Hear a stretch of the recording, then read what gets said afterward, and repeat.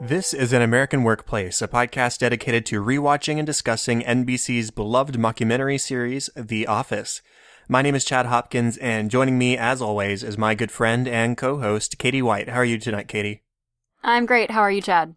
I'm doing well, and I'm ready to wrap up Season 1 because, I don't hate Season 1, but I know Season 2 is a lot more fun, and it's on the very nearby horizon at this point. It is. If any of you are on the fence, stick it out. Season 2 is even better, so stick with us. Definitely. But before we have to do that, we do have to talk about our last two episodes of Season 1. So we're starting off with Episode 5, which is titled Basketball. It aired on April 19th of 2005 and was directed and written by the showrunner, Greg Daniels. How about you tell us what happens in this episode, Katie? So it's kind of funny, not a whole lot of actual plot in this episode. So basically, Michael organizes a pickup basketball game between the upstairs office folk and the warehouse workers, and delegates his work that day, which is creating a weekend and holiday work calendar, to Dwight. It is decided that the loser of the game will work the upcoming weekend. It's pretty much the whole plot.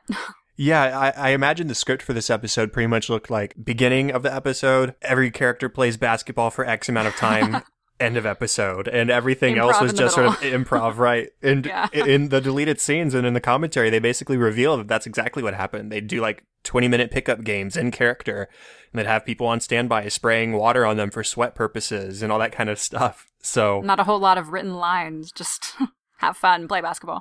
And we'll dedicate a whole chunk just talking about the basketball game because that's where the bulk of everything funny really does happen in this episode, because when you just let these people play in characters, a whole bunch of actors gifted in improvisation, a whole lot of nonsense happens, and it's just a lot of fun. Well, let's talk about some of these before the basketball game character interactions. What are some of yours, Chad? Okay, well, just starting off with Michael, as we tend to do.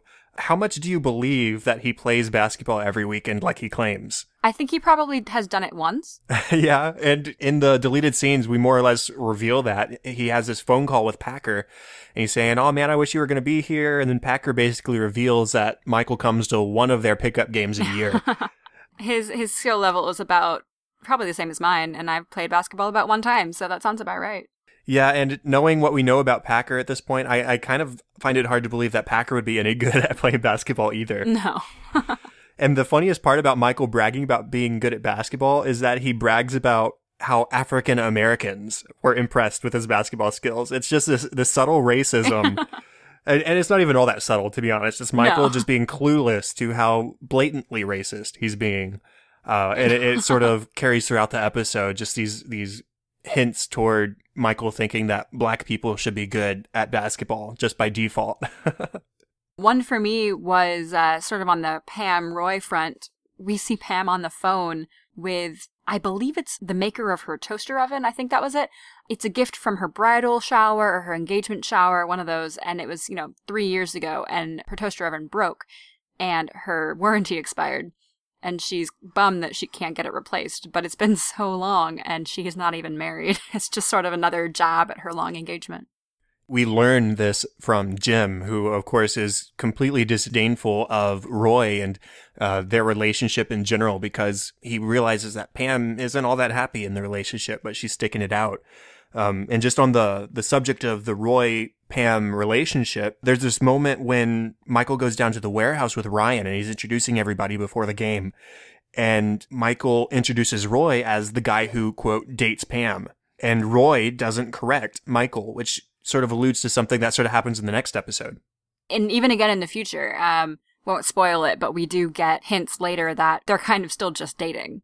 Very much so. It doesn't really resemble a traditional engagement in any sense of the word, especially in length. Right, there's no future plans. It's just a plan to eventually get married, which isn't really an engagement in most people's books.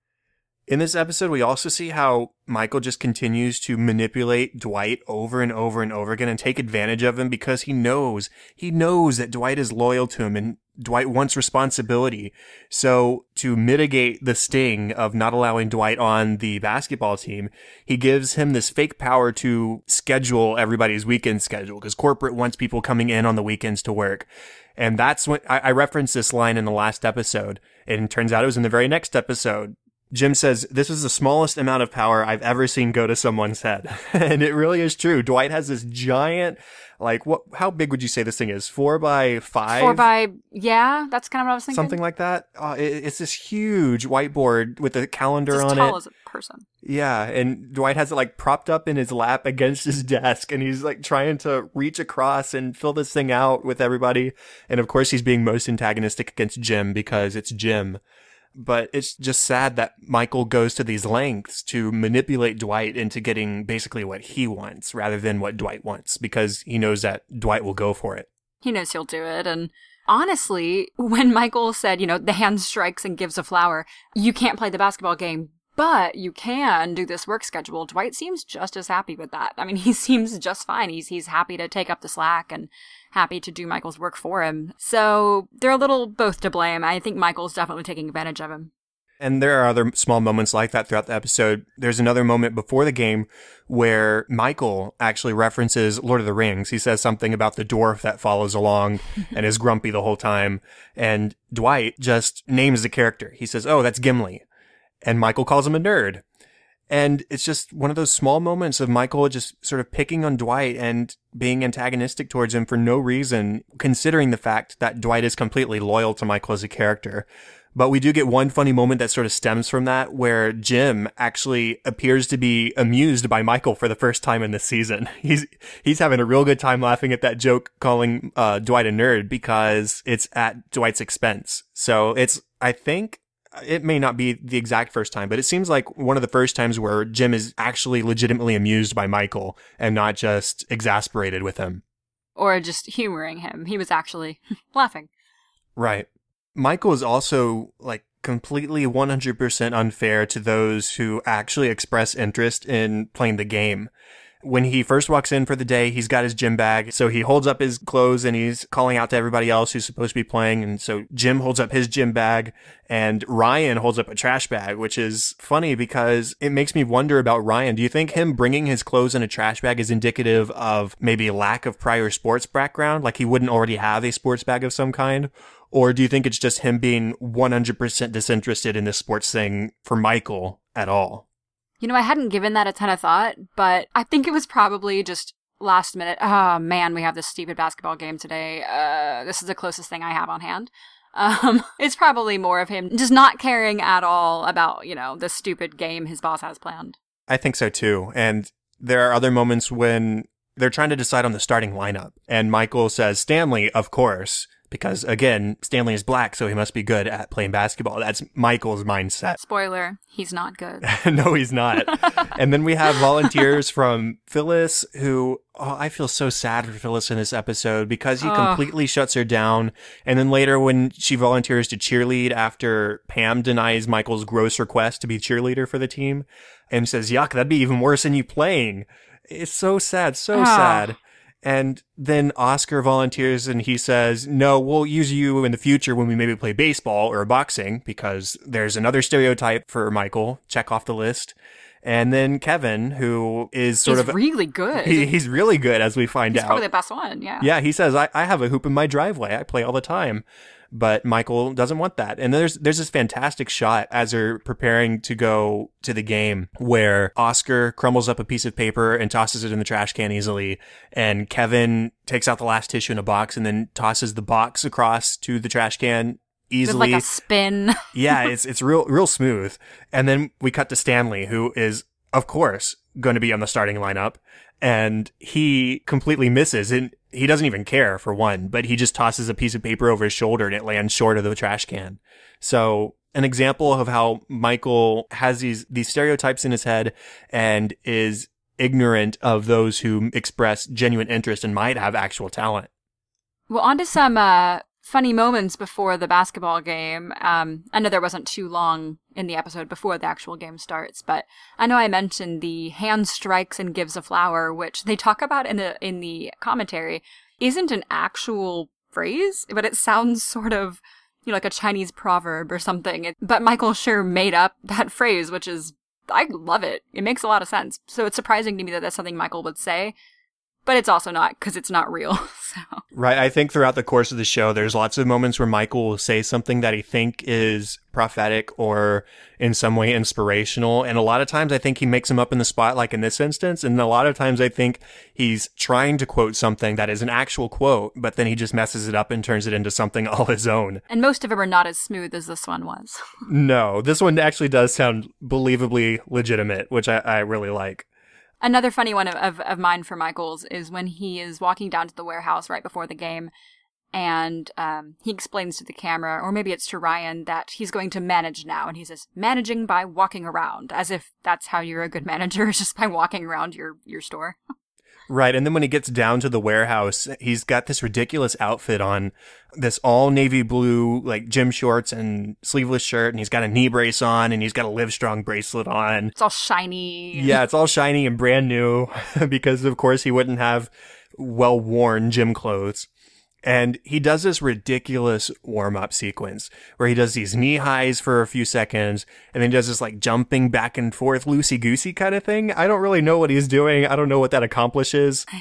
And then he goes and he's dunking on this shortened hoop.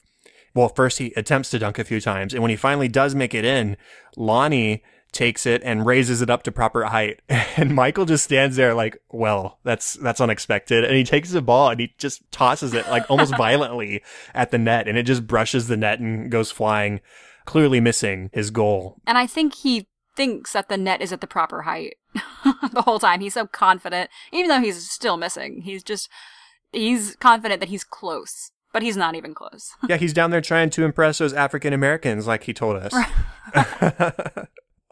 Let's talk about the game, which starts off with Michael saying he's going to cover Roy.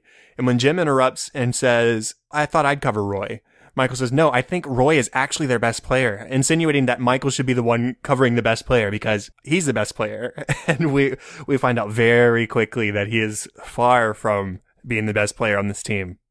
And of course we know why Jim wants to cover Roy. It's because, it's all about Pam. It's, this testosterone competition between them, and it's the whole subtext of who's going to win the girl.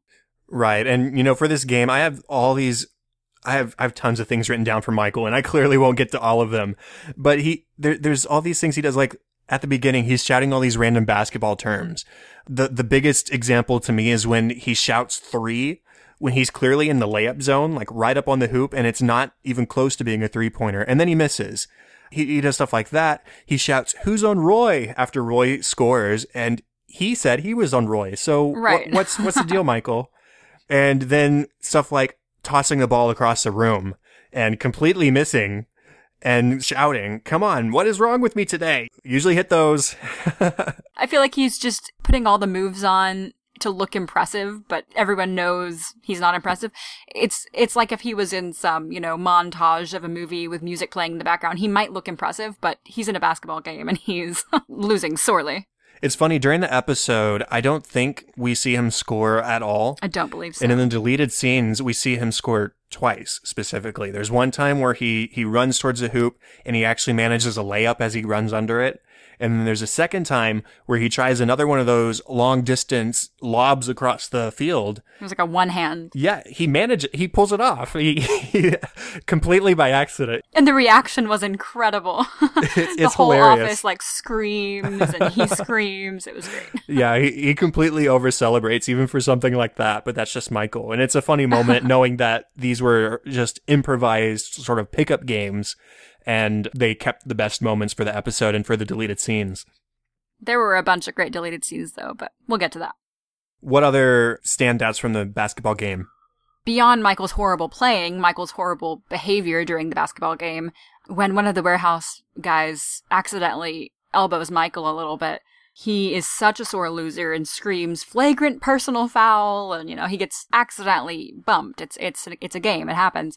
And he decides that whoever was winning at that time, we're going to end the game, and they're the ones that won. When he just asked Angela who was winning, and then conveniently decides that, it's time to end the game. It's just horrible, bad sportsmanlike behavior, and just, so cringy. Yeah, it is. And it's funny, he stages this sort of foul with someone who appears to be sort of the grandpa of the warehouse. He's an older man, very kind, very apologetic, but Michael just blows it way out of proportion, as he's wont to do. And what's even funnier is after they've returned to the office, there was no visible blood or actual injury down in the warehouse when he first got bumped, but back up in the office, he's stuffed these tissues up his nostrils.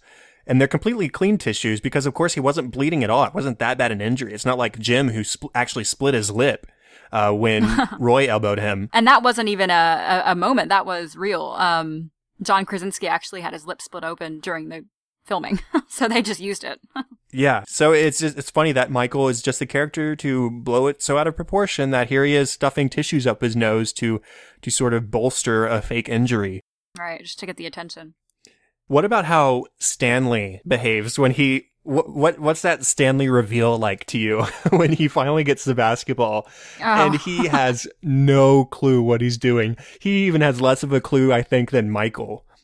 Because at least Michael is trying to pull things off, but Stanley, he just doesn't know what to do. He's got that hand flying behind him, flopping around like a fish, and he's looking down at the ground. It's so funny. Every time Stanley gets the ball in this episode, I laugh. It's really funny. I mean, it just reminds me of, I always reference middle school, I feel like, in this podcast, but it's true. I mean, so much of this is just so juvenile. It feels like, a bunch of inexperienced school kids playing basketball, because Stanley doesn't play basketball, but he's African American, so surely he does. And it just made me laugh, because it's so bad. And then other small moments for me, there's Dwight stealing the ball from Ryan to score. They're on the same team. Ryan just says it, on the same team, Dwight. Doesn't react otherwise. Don't have to compete. But every time Dwight makes a basket in this episode, he looks to Michael for approval. And it's so sad because there's a couple times when Dwight would score and Michael said, "I was open, Dwight." Again, the way Michael treats Dwight is depressing. Let him have a win, Yeah, it's okay. Let him have this. Later, when Jim starts playing aggressive with Roy, we get these cuts to Pam in between the plays to see her reaction. And then later up in the office, Pam compliments Jim. And Roy is in a better mood at this point, too, because, hey, they won and they're not having to work on Saturday. But Pam compliments Jim's playing and he smiles. And as Roy and Pam are walking out, he hears Pam saying something about getting Roy into a bathtub. And then it's this brilliant small piece of micro acting from John Krasinski as his smile just slowly turns to this frown, basically. But it's a small bit by bit kind of change. It's not immediate. It's like he's smiling. He's happy that Pam complimented him. His face starts to fall as he hears Pam mention the bath. And then by the time they're gone, it's almost like his head is down in his hands. It's funny because I have that in my notes too, and I had it that Jim was almost a little smug because I believe it was Roy that first complimented him. He called him Larry Bird, he's a great player, and Pam was like, yeah, he's pretty good. And so, Jim's a little smug, I showed him I'm going to get the girl, and then you're right, as they're leaving, he just, oh, no, they're going to go home together. It's just, poor Jim. Yeah, it's like he deflates. Right, he shrinks down in his chair. And then just the last couple of things I wanted to mention. Phyllis, when we finally see her start playing in the game, she scores immediately because, hey, she used to play in high school or whatever. So she would have clearly been a more valuable asset than Stanley earlier in the game. And then Kevin, after all is said and done, everybody's cleared out. He just takes the ball and he starts shooting these free throws. And we see him in the episode land probably 4 to 5. In the commentary, they reveal that Brian Baumgartner, who plays Kevin, actually did probably 14 or 15 in a row, which is just insane. And again, Michael underestimating his employees who expressed genuine interest in playing the game. And Brian is apparently a really talented sportsman all around. He plays tennis. They said he plays basketball. He plays something else. He's just a really sporty guy, so that's pretty fun. I thought it'd be fun to start a sort of assistant to the regional manager tally, just to count how many times they make that joke. And I think if I've done it correctly, listeners, you can chime in if you check in I was wrong. But this episode, by the end, we've made that joke 5 times. There was twice in pilot, there was 1 in the Alliance, and then there were 2 here, I think. Seems right, yeah. I just figured, yeah, I think it'd be fun if we sort of kept track as long as they're still making the jokes to see how many times they make the joke. So we're up to 5. Listeners, keep us accountable. Tell us if we're wrong. Definitely. We'll do our best. Now, let's move on to deleted scenes real quick. Were there any deleted scenes, or we can talk commentary too? What stood out from those for you? Well, there were so many good deleted scenes. One of my favorites was Dwight with the giant whiteboard. So what we see in the episode is, this probably 4x5 whiteboard that's been divided into all these boxes. But in the deleted scene, he divides it even further, and it's like this multicolor. I mean, there's like 4 different colors of tape, and it's just this extremely complex thing that only Dwight could come up with. That Jim just, wow, that is so complicated, or something along those lines, and just Dwight being over the top as usual. And then I had some favorite deleted scenes with Michael as well. So Todd Packer, when he calls Michael, and Michael makes a sensitive joke about a Jewish doctor, and then turns to the camera and clarifies that wasn't a joke, when it clearly was meant to be one. Just more of Michael's insensitivity. What about you? I just wanted to mention that we get the first mention of Kevin's band that he's a part of, with a pretty significant change from what it's like in the rest of the series, because in this episode, Kevin mentions that it is a Steve Miller cover band, and we've committed ourselves to no spoiler, so I won't reveal what it changes to, but after season 1, it's no longer a Steve Miller cover band. It's not that, yeah. Yeah, it's just interesting that we get our first reference to that within the episode here. Not within the episode, within the deleted scenes. I think my absolute favorite, though, was with Michael, when we got a bit of it in the episode that aired, but he was talking about how basketball is jazz, and he scats a little bit. I wrote this down, too. And then he goes, oh, if you know jazz, you'll know this guy. It's, He plays a big curly horn, and he just contemplates the name. He can't get it out. Oh, it's Kenny G. You'll probably only know that name if you know jazz, but I know jazz, so I know Kenny G. It's just it's ridiculous, because people who are in the know about jazz don't even consider Kenny G. And it's not like he's some little name that no one knows. Like, it's Kenny G. Yeah, he's pretty big selling as far as making money with his albums goes. There was one more that I wanted to mention from the deleted scenes, and that was the scene with Pam revealing that she may not be all that excited for the Saturday plans with Roy after all, because she says, I thought we were saving for a wedding, but Roy went out and bought 2 wave runners, and I don't even get to use one of them because he and his brother are off racing them. So it adds almost another dimension to the way Pam behaves during the game itself, and the way she cheers for Jim. Like, there's a small moment when Jim makes his first basket and she cheers. Mm-hmm. So it's another interesting glimpse into that Pam-Roy dynamic. We're getting a lot of that in these episodes. Yeah, I had that one down as well. I thought that was interesting. Kind of exactly what you would think, though. Roy just does not seem to include Pam in a lot of his fun.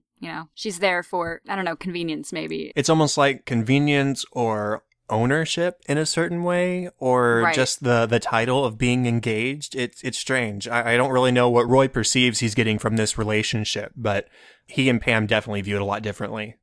Yes. Now, to close off our discussion on basketball, I came up with our discussion topic this week, which should be pretty fun. I think we should tell the story of a time we claim to be good at something, only to make a fool of ourselves doing that thing. So what do you got for us, Katie? All right. I will preface this by saying, if I have to do this and Chad has to do this, listeners have to do it too. Oh, definitely. Send them in. All right. I think the most recent one I could think of, not that there were a ton. I don't think I've done this too often, but there was a time in college that I was definitely not fluent, but I could have a conversation in German. I was pretty okay at German. I like to say if you threw me into Germany, I could find my way out. Like, I was okay. So moving to New York, I had on my professional resume that I spoke, okay German. I forget my phrasing. I ended up as a member services person at the MoMA, Museum of Modern Art in New York City, which, if you don't know, is a just enormous tourist attraction with lots of foreigners and Germans. So I was called out by somebody, oh, you speak German, right? And, it's funny because if you don't use a language, it goes away. And that definitely did. So I should have taken that off my resume, for sure. Oh, no. You probably still speak more than I do. I could probably list some German lyrics from songs I've sung in the past. Yeah, that's fine. And I could maybe, like, I know Heart is Herz, but that's basically the extent of my German. Ja, das ist richtig. Das ist richtig, yeah.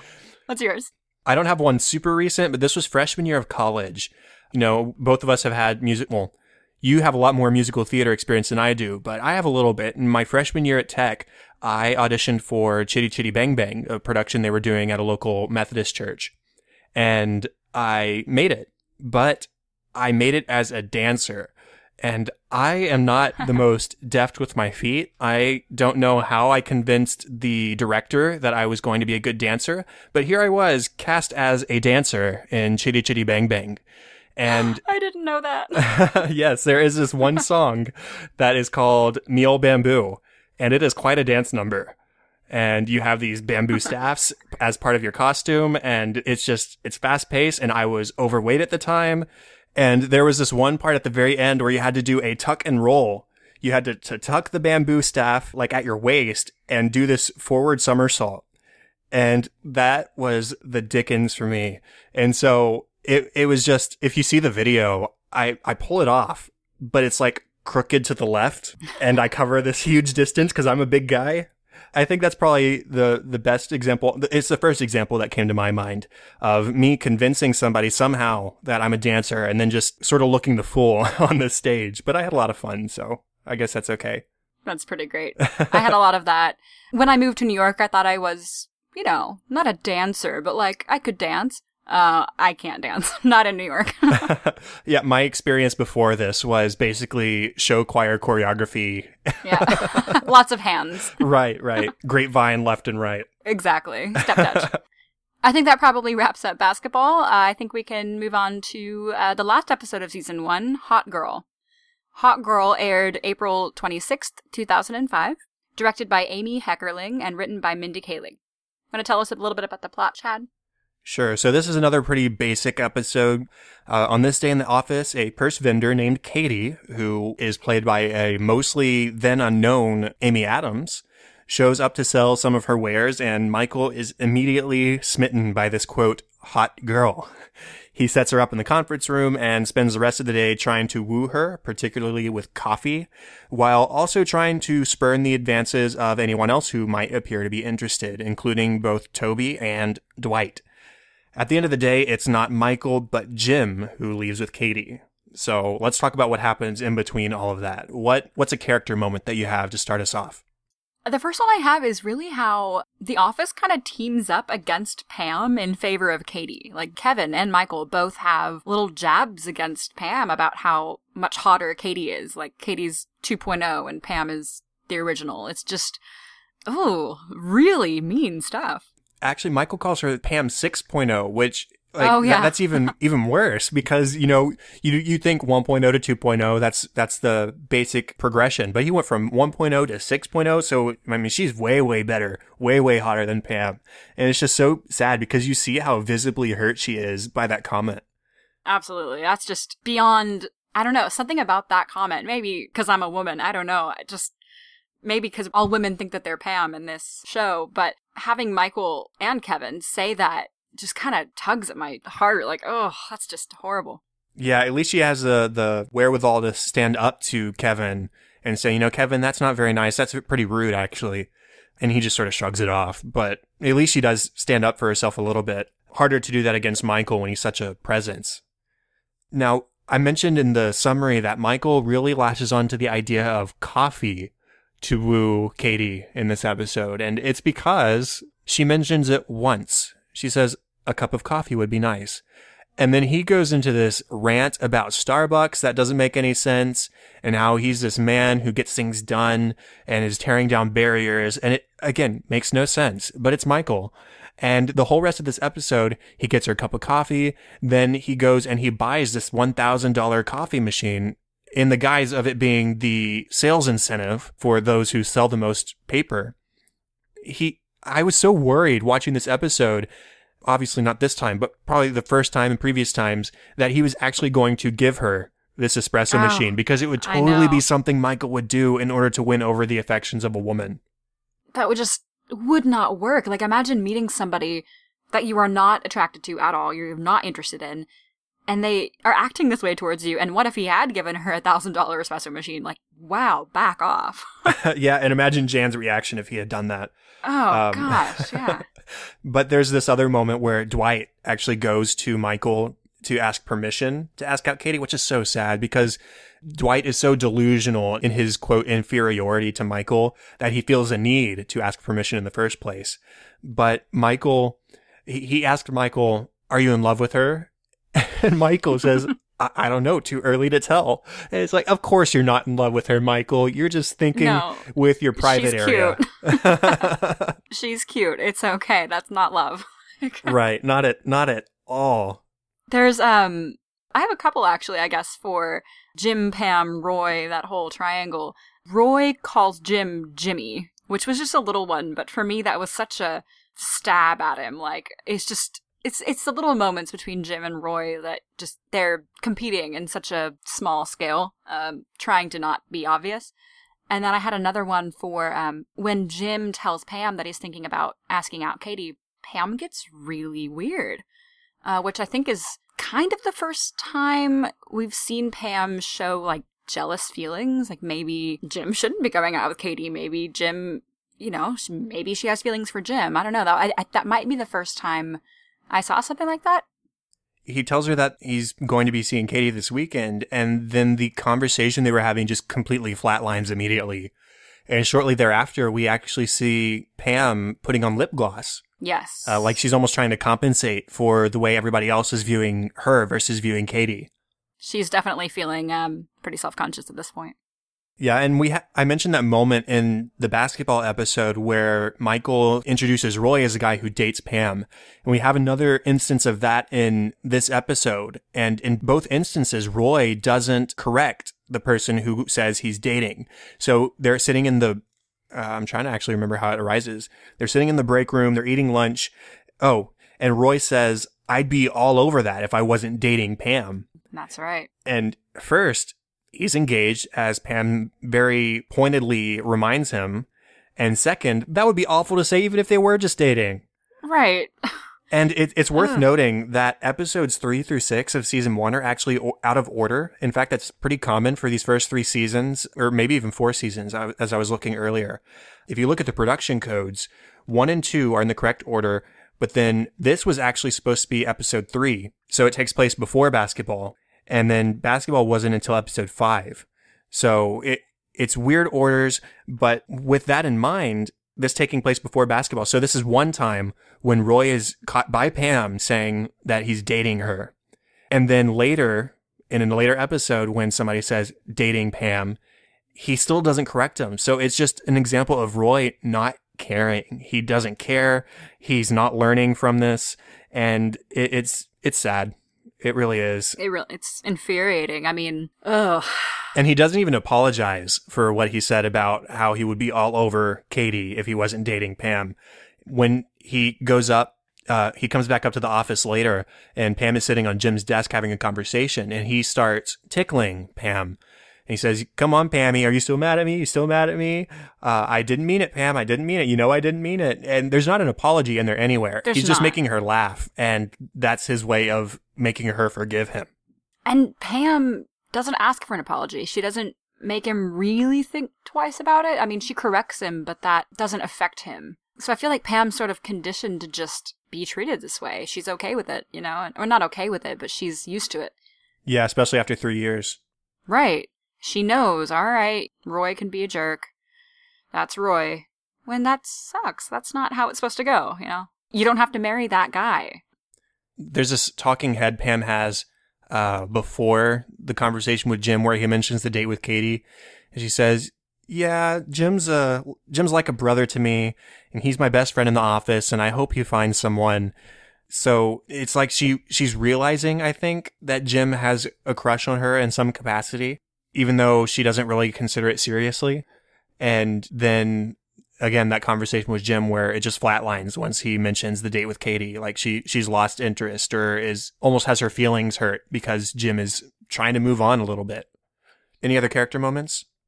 I guess just this last one where Dwight does finally ask out Katie. And I wrote down the dialogue here. So Dwight says, "Can I talk to you for a second in private?" Katie, "I don't think so. I'm really busy." Dwight, "It'll just take a second." Katie, "I can't. Just for a minute, please. I really can't. I wanted to talk to you in private because I wanted to ask you out on a date." No. Is that no to talking to me in private, or is that no to the date? Both. And Dwight is just so... He can't take no for an answer. Like, she said no. She said she's busy. She said she can't. I really can't. No. And he does it anyway. Like, dude, come on. Yeah, it's like he's trying to race against Michael to a certain extent. Yes, exactly. But also, he just doesn't know how to approach the situation. When he first walks in before that conversation, he says something to the effect of, "How are you doing?" "Good." So anyways, like, he doesn't wait for her answer. He just gets the pleasantries out of the way and then gets right down to what he came in to talk about. He knows he's supposed to be nice, so he's nice, and then let's get to what I'm talking. Yeah, it's... Ooh, I can't imagine the last time he asked a girl out. It just... He's so bad at it. Yeah, it's such a foreign concept to him, pretty obviously. Now, moving on to funny moments. It's awful. This is very awful, but I think everybody somewhat loves the Michael Toby hate. Yes. And this scene is just the worst because Michael is walking around Katie, introducing her to the rest of the office, and they get back to the annex where Toby is. And Toby realizes, hey, you have on a ring from my alma mater. So they strike up a conversation.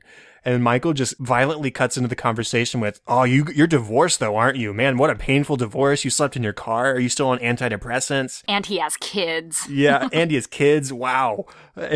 It's, again, it's awful. But because it's Michael Toby, I always, those scenes always make me laugh. And it was just because Katie took an interest in another guy. That's all it was. And it was a guy that he hated. It's just, if Katie was going to fall for a guy in the office, you know, Michael might be okay with it being Jim. You know, he loves Jim, or maybe Ryan, but not Toby. Yeah, and he finishes off that conversation with looking at the picture of Toby's daughter on his desk and goes, "Oh, she's a cutie pie." And just walking away, like, to soften the blow in his mind, I guess. Right.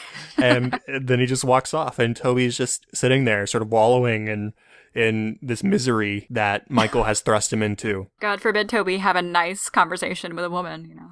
Yeah. And then right after that, Michael has his talking head where he says, "I live by one rule, no office romances. But I live by another rule. Just do it. Nike." Right.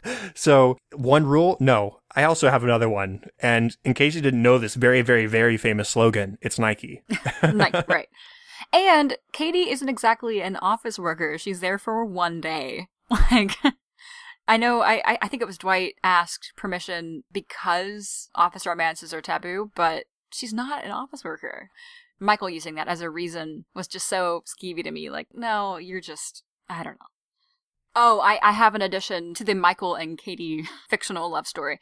Michael is already asking Pam for her opinions on futons. What do women think about futons? Presumably because Katie is going to be spending a lot of time at his house. I think that's already where his mind is. You know, what do women think of futons? Like, you know, you weren't thinking this 3 hours ago before she got to the office. This is all about your future with this woman. And then when he brings Katie an espresso later, after he's taken the machine out of the box, he takes a sip of his own espresso, and he so obviously dislikes it.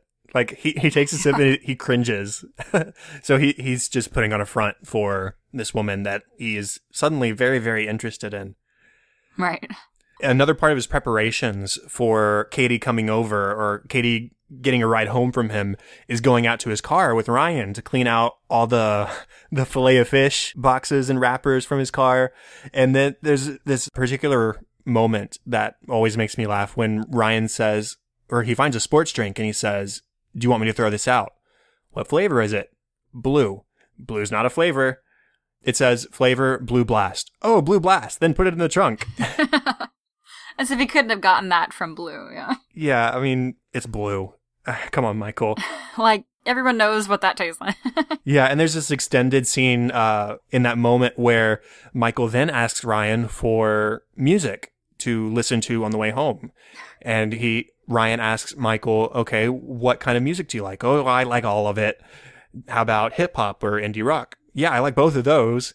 And then Ryan starts listing off these bands that fit in those categories. And Michael says, yes, I like that one. Oh, I like the last thing they put out. And Ryan realizes very quickly that Michael has no idea what he's talking about. And so he starts making up these fake band names, including one called The Glorps. That should be pretty obvious. Michael, again, points out how much he likes their work and their music. And Ryan just shares this knowing glance with the camera. Ryan, at this point, I have different feelings on Ryan later, but at this point, it's really funny watching him interact with Michael because he always has the straightest of faces. Like he's trying very hard not to react or to react in any way to what Michael is saying or doing or getting him to do.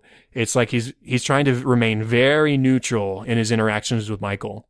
And I wonder why that is. And I'm betting it's just that he's a temp. I mean, I've been a temp, and it was all sort of day stuff, not, for 6 months or however long his contract is with them, but you kind of dissociate yourself from that whole situation because it's not your office, it's not your place. So I feel like that's kind of what he's doing is like, oh, none of this really matters. This isn't my job, so I don't have to take it really seriously. So he just messes with Michael, and it's so funny. It is. I really like the scene where Jim tricks Dwight into talking to Katie, basically for his own amusement, and he shares it with Pam. So he convinces Dwight that he needs to buy a purse as a way to sort of woo Katie. And so he sends Dwight off, and he goes over behind Pam's desk, and they do this like fake conversation interaction between the two of them. And Jim goes up into this falsetto, and the line that makes me laugh the most is when he says, "Oh, I'll be the prettiest girl at the ball." That's a pretty good Jim for Dwight. That was Thank you. That's the one that makes me laugh the hardest. And then Pam correctly points out that it's sad. It's just so sad. It is. Like, he should know better. I mean, these are all pretty girly purses, and he's so convinced that if I buy a mini briefcase, it's gonna win the girl, and it's just, he's so naive sometimes. I think one of my favorite moments of the whole episode, and it's such a small thing, but like I've said, it's the small things that get me in this show, are when Katie's leaving the office with Jim. Michael thinks he's going home with her, but she's going home with Jim. She says to the whole office, "Oh, bye. It was nice meeting some of you." That was one I wrote down as well. It was just such a well-phrased line. Like, some of you. Maybe just Jim, Pam, Toby. That might have been it. And then Michael, he didn't know until that moment that Katie wasn't going to go into his car. And in his final talking head, he sort of lessens the blow to himself by saying, "Do I have a special someone? My employees are my special someones," and that he'd choose them over a one-night stand. And it's very clear in that moment that I think all of Michael's knowledge on what a one-night stand might entail comes from what he's seen on TV, as most of his things do. It's a little sour grapes moment. I didn't want it anyway. I have my employees. It's just, he's lying. I think he would rather spend the night with a woman. I think so too. And this episode does bring our assistant to the regional manager tally to 6. And what's special about it in this episode is Dwight actually makes a correction himself because he is trying to go after Katie, and he's seen that Michael is also going after Katie. And so, again, he's thinking himself inferior to Michael, and he makes a correction to Jim himself, assistant to the regional manager. That one slipped by me. I'll have to watch for that one next time. Yeah. Now, what about deleted scenes? There's not a commentary for this episode, but what deleted scenes stood out to you? I think one of my favorites is when Dwight is talking to Katie and trying to ask her out, and he is just shoveling himself into a huge hole. He's doing so badly, and he ends up with his shirt nearly off somehow. He's trying to show Katie his snakeskin belt because the purse that he's about to buy is faux snakeskin. And he wants to know if it's waterproof. He goes, "Well, snakes are waterproof, so that's probably waterproof. I have a snakeskin belt. Do you want to see?" And he lifts up his shirt way higher than you would need to lift up your shirt to show someone your belt. I mean, it's pretty much off his head. It's just so unnecessary. Yeah, and she's very uncomfortable. In fact, I think setting out to film this episode, Steve Carell probably thought to himself, "Now what can I do to make Amy Adams appear as uncomfortable as possible?" And she does a really good job of looking super uncomfortable many times in this episode, including in that moment with Dwight. She really does. Now, after Dwight has bought the purse from Katie and he's walked out and he's got it on his shoulder, Jim convinces him, this is in a deleted scene, Jim convinces him to put some of his desk stuff into the mini briefcase, as he calls it, just so he can have this payoff later where in the break room, Dwight is looking through the refrigerator or something and Jim goes in and says, "Hey, can I borrow your stapler?" And Dwight responds, "Yes, it's in my purse." And Jim walks off with a grin, and everybody else in there, I think it's Angela and Stanley and maybe Kevin. Yeah, I think that's right. Kevin or Stanley, I don't remember for sure. But yeah, they all just sort of stare at Dwight as he continues nonchalantly looking through the refrigerator. Because he doesn't realize what he just said. And I think I made a note about the first part of that scene you were talking about where Jim convinces Dwight to fill his purse with office supplies, and Dwight puts it on as he's at his desk, and he leaves the, like, protective plastic that's on the handles that comes with purses sometimes, and it's just the loudest, crunchiest plastic. And for whatever reason, that sound just killed me, because with every little movement he made, it was just... like drawing attention to him. Yeah, it was, and he kept looking over at Katie, and oh, that killed me. I wish they had left that in. Yeah, there's this weird payoff with Dwight's purse at the end of the deleted scenes where he goes and he gives the purse to Kelly, which I wonder, I mentioned that these were aired sort of out of order. This comes immediately after Diversity Day. Diversity Day is episode 2, and this is technically episode 3 as far as production codes go. So I wonder if they're following through on that quote from Dwight in the Diversity Day training where he says that he's attracted to both white people and Indians. Well, I believe one of the commentaries, I could not tell you which one, possibly Diversity Day, that Dwight and Kelly were originally supposed to have a little thing, or at least they were flirting or something, which was super subtle, and I think they cut out a lot of that. But I think that was one of the leftover bits, was that he ended up gifting his purse to Kelly. Interesting. I didn't catch that, so that's pretty cool. Yeah, I'll have to find out which one that was, but if you go back and watch, there are a couple of tiny scenes where they have a moment between the two of them. And that quickly dissolves. Right.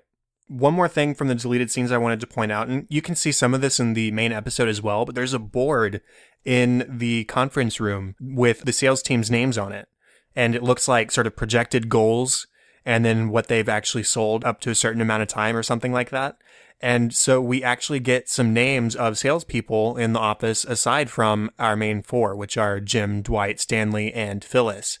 And the other 3 mentioned are Andy, Roger, and Michelle. So worth noting that there is an Andy before Andy Bernard shows up towards, end of season 2, beginning of season 3 sometime? Yeah, I totally missed that.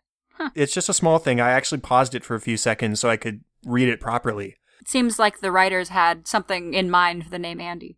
Yeah, it was just something that appeared in the background real quick, and I thought it'd be interesting to look at it a little bit closer. Yeah, that is interesting. Well, I guess that brings us to our discussion section for Hot Girl. I struggle with this one, but I think what I want to talk about is, why do you think Jim goes out with Katie? Why do you think he asks her out? We've seen him pine over Pam for 6 episodes now, even in this one, and he chooses Katie. They don't have that much in common. She hasn't shown that she's particularly funny in this episode. We don't know a lot about her. Is she a distraction, or is she an actual interest? What do you think? I think she definitely probably falls more into the distraction category. Jim has been struggling, especially in this episode. There was that moment where Pam was sitting on his desk and Roy comes up and starts tickling her while Jim is right there. And his response is just to walk off. He's like, I'm not going to deal with this right now. I like this girl and she is not having a good time with this. And he actually has a talking head where he says something to the effect of, I'm a good friend to Pam and she can always come to me when she's having problems with her work or with her fiance. And yeah, those are her only 2 problems. So I think it's definitely more of a distraction to get away from Pam just a little bit. And it's interesting because when he goes in there and he finally starts talking to her, he's so natural at it. So I don't know what that says about him and Pam. I don't know if it just shows how strong his connection is to Pam and how he would withhold these flirting talents he seems to have because he likes this girl so much. Or I don't know. But I do think she's more of a distraction, at least at this point. I tend to agree with you. I think he's just been so in love with Pam for so long. I mean, presumably way before we met them in episode 1. I mean, they made it seem like he was in love with her from day one. I mean, whenever she started, I guess. And that's been so long, and he's been so hurt. I think he probably just needed a fun night with somebody that he didn't love, you know? Just go have a drink, go talk to somebody that doesn't break his heart every day. Yeah, somebody who's going to express interest back at him. Somebody who's going to reciprocate. Right. It's kind of a sad plot moment for me. I don't know why. I'm just so team Jim and Pam. Yeah, and it is interesting that he would choose the episode. It takes place in this episode and with a girl who everybody is comparing Pam against. Right. I mean, they definitely have similarities, and I think he catches on to that too. It just makes me... I don't think he does it on purpose, but I can understand why Pam's feelings would be a little bit hurt beyond just having a sort of attraction to Jim in general. But the fact that he would ask out this girl who everybody else has been comparing her to negatively the rest of the day, you know? Right. Anyways, I think that wraps up our discussion on Hot Girl, and it ends the official 3rd episode of An American Workplace. And season 1 of The Office. Yeah, nice, quick and easy. And we wanted to do this because it was so quick and easy. So at this point, you've listened to hopefully 3 episodes of us talking about The Office. And now it's your turn to join in. So call to action. If you're liking the show, let us know. Reach out on social media or email, which we're about to give to you, and share your thoughts on season 1 especially. Share your thoughts on the show and the format and any suggestions or ideas or things you like, any of that. If you want to hear us talk about something that we're not talking about, let us know. We'll talk about it. It's a lot of this is up to you guys. We want to hear what you have to say. Yes, and a lot of the way this podcast grows is going to depend on how you interact with us and the feedback you give us so that we can make a show that's really tailored toward Office fans in general. So let us know, and we will definitely start including your thoughts on future episodes, since at this point on, we'll be releasing 1 episode a week, and we'll be recording them each week so that we can make sure to respond to your feedback. So the places where you can find us: facebook.com/workplacepod and @workplacepod on Twitter. And please, if you're liking the show, you've heard us 3 times at this point, go to iTunes, rate and review, and even subscribe. That's a big help to us and might help us get some much needed attention to help us grow here in the beginning times. And if you have feedback or ideas, you can email us also at workplacepod@gmail.com. You can find me on Twitter at KTLady623 or at facebook.com/katie.white. And the best place to find me is at Chadadada on Twitter. That is CHADADADA, and on facebook.com/chad.hopkins. And you can also find my other podcast, Cinescope, where we talk about the movies we love and why we love them, at thecinescopepodcast.com and wherever podcasts can be found. And all of our show notes and all of our contact information for this show can be found at workplacepodcast.com. And that is all for this week. Thank you for joining us to watch one of our favorite shows, The Office, here on episode 3 of An American Workplace. Make sure to join us in episode 4 for our discussion on the first 2 episodes of season 2, The Dundies and Sexual Harassment. Thanks. Talk to you later. See you next time.